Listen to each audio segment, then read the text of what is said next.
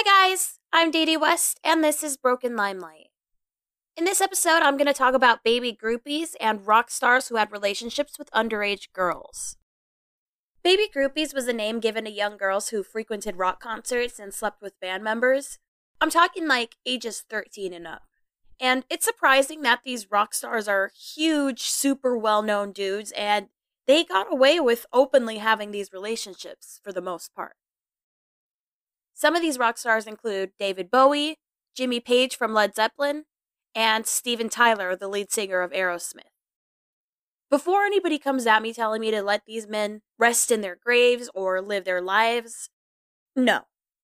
These men are pedophiles, and I don't think we should idolize them or glorify them. I admit I'm a huge classic rock fan, and I've been a fan of some of these guys on this list, but I don't want to idolize these creeps. In the words of Bailey Sarian, get better idols. And to be honest, the more I learn about them, the more I just can't even enjoy their music. I don't really get it when people say things like, I can separate the artist from the music. Like that's something to be proud of. But we can agree to disagree on that one. So I'm sure it's not a huge surprise that some rock stars had their share of sexual conquests with young teenage girls. Somehow, most of these guys managed to get away with it, and with sleeping with girls much younger than a lot of us might have expected. So first I'm going to tell you about two of the most famous baby groupies, because they were pretty much famous. Their names are Lori Maddox and Sable Starr. So Lori Maddox, she started off as a model in a magazine called Star Magazine. Star Magazine basically had preteen girls, like 12, 13-year-old girls, and they would like vogue them up, dressed head to toe in designer clothes, and they would have their makeup and hair all done. They basically made them look like 20 to 30-year-old models. Lori Maddox and Sable Starr went to middle school together, and they were friends. Sable Starr was a well-known groupie. She was pretty well known among the stars, and Lori was fascinated by this. She was quoted as saying, Sable Starr lived to fuck rock stars. She was so glamorous, totally one of a kind, wearing scarves for shirts and going topless without hesitation. So Lori started tagging along with Sable to go to the clubs and meeting the rock stars, and it wasn't long before she got noticed as well. Lori has stated that she lost her virginity to David Bowie when she was 14 years old while he was in his 20s. According to her, Bowie initially pursued her and she rejected him. She said, I had not yet turned 15 and he wanted to take me to his hotel room. I was still a virgin and terrified. I had probably kissed boys by that point, but I wasn't ready for David Bowie. Then a few months later, David Bowie saw her and asked her out again, and this time she said yes. At the time, Sable Starr had been dating Iggy Pop, but apparently she said she had been dying to fuck David Bowie. So Lori says that they both went over to his hotel, and Lori and David Bowie got into the bathtub, and he took her virginity. Then afterwards, they went and got Sable, and they went into the bedroom, and they had a threesome. Lori's actually better known for another relationship that she was in with guitarist from Led Zeppelin, Jimmy Page. According to her, he actually kidnapped her at one point with the help of his manager. What happened was I was kidnapped, literally, and he told me he was going to be with me, and I said, no, he wasn't, and he said, yes, I am, and then we all ended up at the Rainbow, and we were at the Rainbow, and Richard Cole says to me, get in the bloody car, and if you move, I'll have your head. And next thing you know, we're at the hotel, I'm walking down the hall, next thing you know, I'm pulled into this door, and there I was basically kidnapped, and I turn around and look, and there's Jimmy sitting in the corner of the room with a hat and a cane, saying, I told you I'm going to have you. If you're a Led Zeppelin fan, that manager, Richard Cole, was also the one who was responsible for the famous shark incident. The rest of that interview is kind of weird. She goes on to say that he would keep her locked in a room with his security, and that she wasn't really allowed to go very many places. But while she's saying it, she's like giggling and chuckling, and then at the end of the interview, she's like, it was beautiful. Eventually, Jimmy started sleeping around, and Lori walked in on him having sex with Bebe Buell. Bebe Buell is another really famous groupie. She's better known today as Liv Tyler's mother. Sable Starr, like I mentioned before, dated Iggy Pop. He wrote a song about her called Look Away. Some of the lyrics say, I slept with Sable when she was 13. Her parents were too rich to do anything. She walked her way around to LA till a New York doll carried her away. Iggy Pop is about 10 years older than Sable. She's also known for having a relationship with Johnny Thunders from the New York Dolls. She was 16 at the time, and their relationship was very toxic and abusive. She said, after I was with him, I just wasn't Sable Starr anymore. He really destroyed the Sable Starr thing. He made me throw away all my diaries and all my phone numbers down the incinerator, and he ripped up my scrapbook. Johnny Thunders was really abusive, and he was also a really jealous guy. He would have these drug-induced fits of paranoia and beat her senseless. So one day they found out that Sable was pregnant, and Johnny proposed to her. But Sable realized what her future would look like, so she actually snuck off, and she decided to leave the groupie world behind. Sable had been a groupie since she was about 12 years old. Steven Tyler was another rock star that had an inappropriate relationship with an underage girl. Julia Holcomb had just turned 16 years old when she went to an Aerosmith concert, and she met the lead singer, Steven Tyler. Before she met him, she didn't have a very happy life. Her father had abandoned her mother early on, and her younger brother died in a car accident when she was 13. So she was in a pretty vulnerable place when she met a 24-year-old groupie who groomed her and dressed her in revealing clothing and helped her sneak backstage to this Aerosmith concert. Julia had said, I went to the concert hoping to meet Steven, and after the concert, we met for the first time. At that time, I thought he was the best thing in my life. My sad, vulnerable story, as well as my youth and personal attractiveness, captured his interest. Shortly after the concert, she left with him to Boston. Steven Tyler then contacted her mother and got her to sign over guardianship to him. Julia was in disbelief. She could not believe that her mom actually did it, so she asked him, how did you get her to do it? And he said, I told her I needed them to enroll you in school.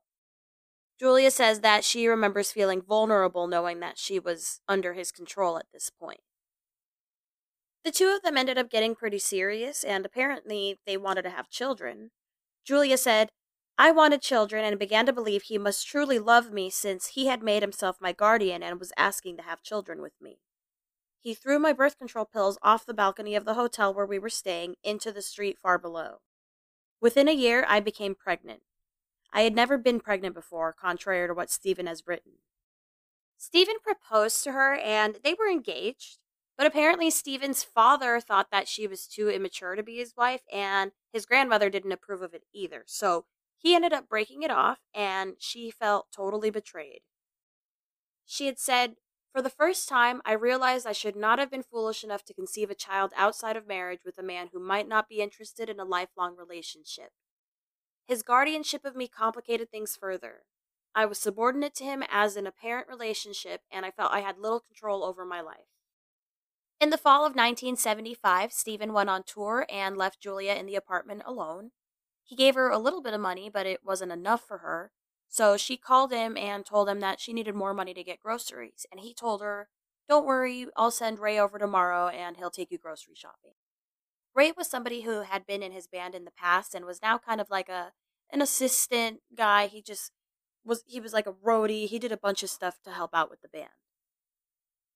So the next day, I guess she was really excited because she had been alone in that apartment for weeks, and she was just really excited to go somewhere and get out of that place.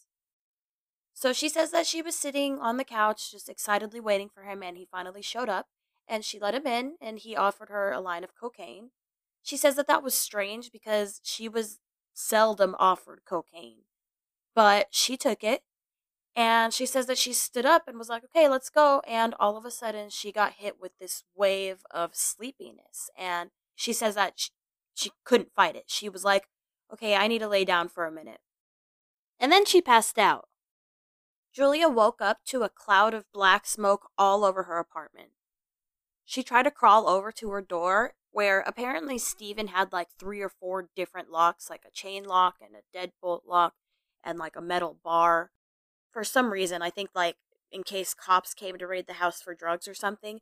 But she tried to get out, and apparently the metal bar had been jammed, so she was trapped. And by the way, Ray was not around. He was gone. So she said that there was only one other way she could get out. It was down some stairs that led to a kitchen and a back door. So she tried to get down there, but she started becoming like overwhelmed by the smoke, and she ended up passing out. Fortunately, firefighters showed up to the house and rescued her, and she later woke up in a hospital. While Julia was still in the hospital, Steven Tyler pressured her to get an abortion. She said that he spent over an hour pressuring her and told her that she was too young to have a baby and that it was going to have brain damage because of the fire and because she had taken drugs that day. She continued to say no over and over again, and she said that she shouldn't be asked to make that decision while still in the hospital. But he said that she had to have the abortion right now because in a week it would become illegal. That's when Steven Tyler threatened to abandon her and send her back to her mother's house to have the baby. She says that she crumbled. She said, "I believed he was abandoning me as my father and my mother had. I began to cry and agreed to have the abortion." By this point, Steven had actually already been cheating on Julia with Bebe Buell, who had become pregnant with his daughter, Liv Tyler. Julia said, "Steven was already involved with other women at that time. The fact that he was my guardian complicated things for him because he was legally responsible for me. I was young, had dropped out of high school, and did not understand my legal rights at the time. I felt completely powerless. I left Steven in February 1977 and returned to live with my mother and stepfather. Steven called a few times after I returned home, and then I never heard from him again." Steven Tyler has publicly spoken about the abortion and how it affected him, but he hasn't actually acknowledged how he messed up Julia. Bill Wyman was the bassist for the Rolling Stones. He was 47 years old when he started having sex with 14-year-old Mandy Smith. The two got married when she was 18 years old, but their marriage did not last very long. Shortly after they split up, Bill Wyman's son, Stephen Wyman, announced that he was getting married to Patsy Smith, the mother of Mandy Smith. That's fucking weird, right? Those two divorced after just 2 years. Just in case you were wondering, he was 30 years old when they got married, and she was 46. Another Rolling Stone who had a sexual relationship with an underage girl was frontman Mick Jagger. He had a 2-day fling with 15-year-old budding actress Rae Dawn Chong, while his wife, Bianca, was out of town. Rae Dawn Chong is the daughter of Tommy Chong, by the way. Mick Jagger was also mentioned in Mackenzie Phillips' memoir. Mackenzie Phillips was the daughter of the rock star John Phillips from the Mamas and the Papas, who, by the way, the two of them had an incestuous relationship. If you haven't listened to episode 1, go listen to that one. John Phillips would throw all these big, huge parties, and he would invite all the rock stars over, and Mick Jagger came over all the time, and Mackenzie Phillips apparently was always, like, really into him, as were all the girls, and when she was 18, they hooked up, and apparently Mick Jagger said to her, "I've been waiting for this since you were 10. Jerry Lee Lewis was a rock and roll pianist who was famous in the 50s. In 1957, he married his 13-year-old cousin. Her name was Myra Gale Brown, and she was actually the ex-wife of Jerry Lee Lewis's cousin. And he actually was a member of Jerry Lee Lewis's band. Myra said that she felt ready to get married. She wanted to have babies, and she felt that she was ready for this. But it's also said that Myra still believed in Santa Claus when she married Jerry. It's also said that when she moved in with him, she packed up her belongings and the only thing she had, her dollhouse. They would end up having 2 kids together, although their son ended up dying. Unfortunately, he had a drowning accident at the age of 3. The two of them would eventually divorce. Another reason that Myra thought this relationship was totally normal was the fact that Elvis Presley had been dating Priscilla, who was also underage. Elvis and Priscilla met when she was just 14 years old. She said that his attention quickly overwhelmed her, and by age 17, she was living with him in Graceland. There's a lot of disagreement about this. Priscilla did move in with him pretty much right away, and she started hanging out with him at 14, but she herself has said that they didn't have sex until she was 21 when they actually got married. Supposedly, he withheld sex. She says that he thought she was too young and insisted on waiting. People who were close to him have said that he had kind of a fascination with keeping a girl's virginity intact. There was a rumor that he bragged about two 26-year-old women who were virgins that he was hooking up with. An airman named Curry Grant was the guy who introduced Elvis to Priscilla, and he said about the night that they met, Presley soon had Priscilla backed up against the wall kissing her. At 8:30 p.m., he took her up to his bedroom, and they did not emerge again until 1:30 a.m., when it was time for Grant to take her home. It sounds like throughout the years the two of them were together, they didn't engage in actual penetration, but they had all kinds of other sexual activity. Priscilla was quoted as saying, "I was someone he created. I was just a kid and I was consumed by him. All I desired was not to disappoint him." It was once said about their relationship, "I'll give you Elvis's relationship with Priscilla in a nutshell. You create a statue and then you get tired of looking at it." Priscilla reportedly one day told him that she was no longer in love with him and she wanted to separate, and he apparently flew into a rage and raped her. It's also been stated that Elvis had 3 girlfriends as young as 14 years old who he kind of took with him on tour. Apparently, they would also all have sleepovers at his house. These girls were named Frances Forbes, Gloria Mowell, and Heidi Heisen. So at these little pajama parties, apparently he taught the girls how to put on eye makeup just the way he liked it, heavy on the eyeshadow and the mascara. And then they would kind of have like little tickle fights and they would kiss, and apparently sometimes it went a little bit past kissing. One night they were all having one of these little sleepovers in his bedroom, and all the girls got naked, but Elvis decided to stay in his underwear. They listened to his records and fell asleep in his arms. A former member of his entourage had said, "He was fascinated with the idea of real young teenage girls. It scared the hell out of all of us." In 1956, Jackie Rowland, who was 14 years old, went to an Elvis Presley concert with her mother, Marguerite. They were super excited to be invited backstage, but Marguerite got a little bit concerned when Elvis took Jackie off to a side room. A few minutes later, she opened the door to find Elvis teaching her daughter how to kiss in a grown-up way. He apparently asked her if he could take Jackie to a bar, promising to take really good care of her. But Marguerite had seen enough.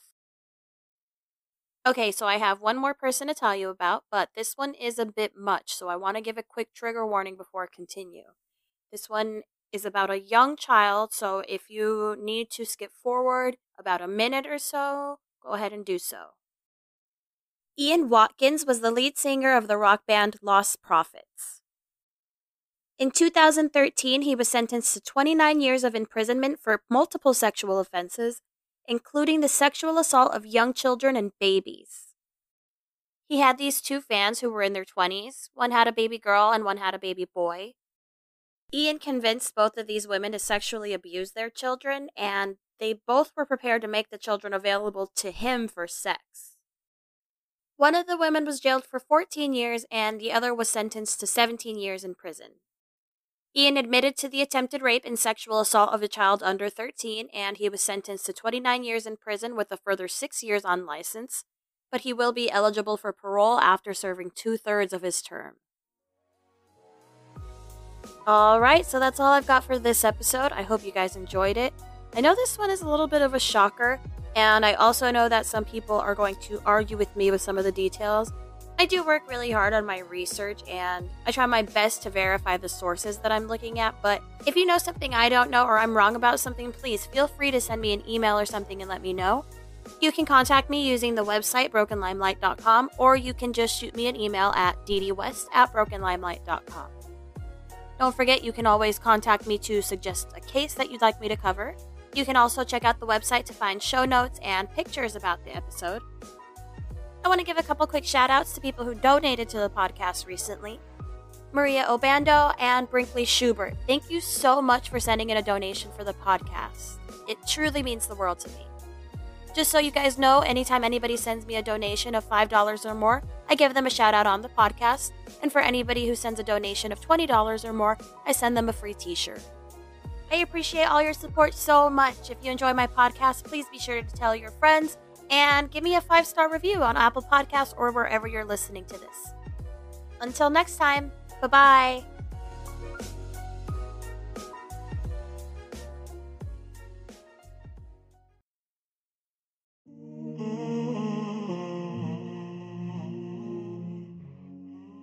Today's episode is brought to you by Hunt a Killer.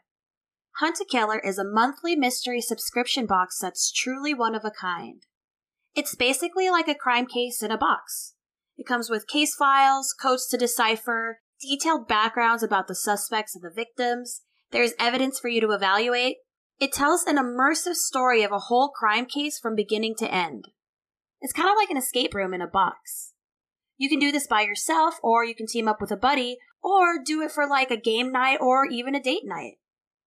You can take a little break from technology and immerse yourself fully into this box, or if you prefer to be more of a high-tech investigator, you can join online communities and talk to other Hunt a Killer players about clues and stuff. Hunt a Killer also shares part of its proceeds with the Cold Case Foundation, which helps with real-life cold cases. The best part is that Broken Limelight listeners get 20% off of their first subscription box. So get started now at huntakiller.com and be sure to use code BrokenLimelight to get your 20% off.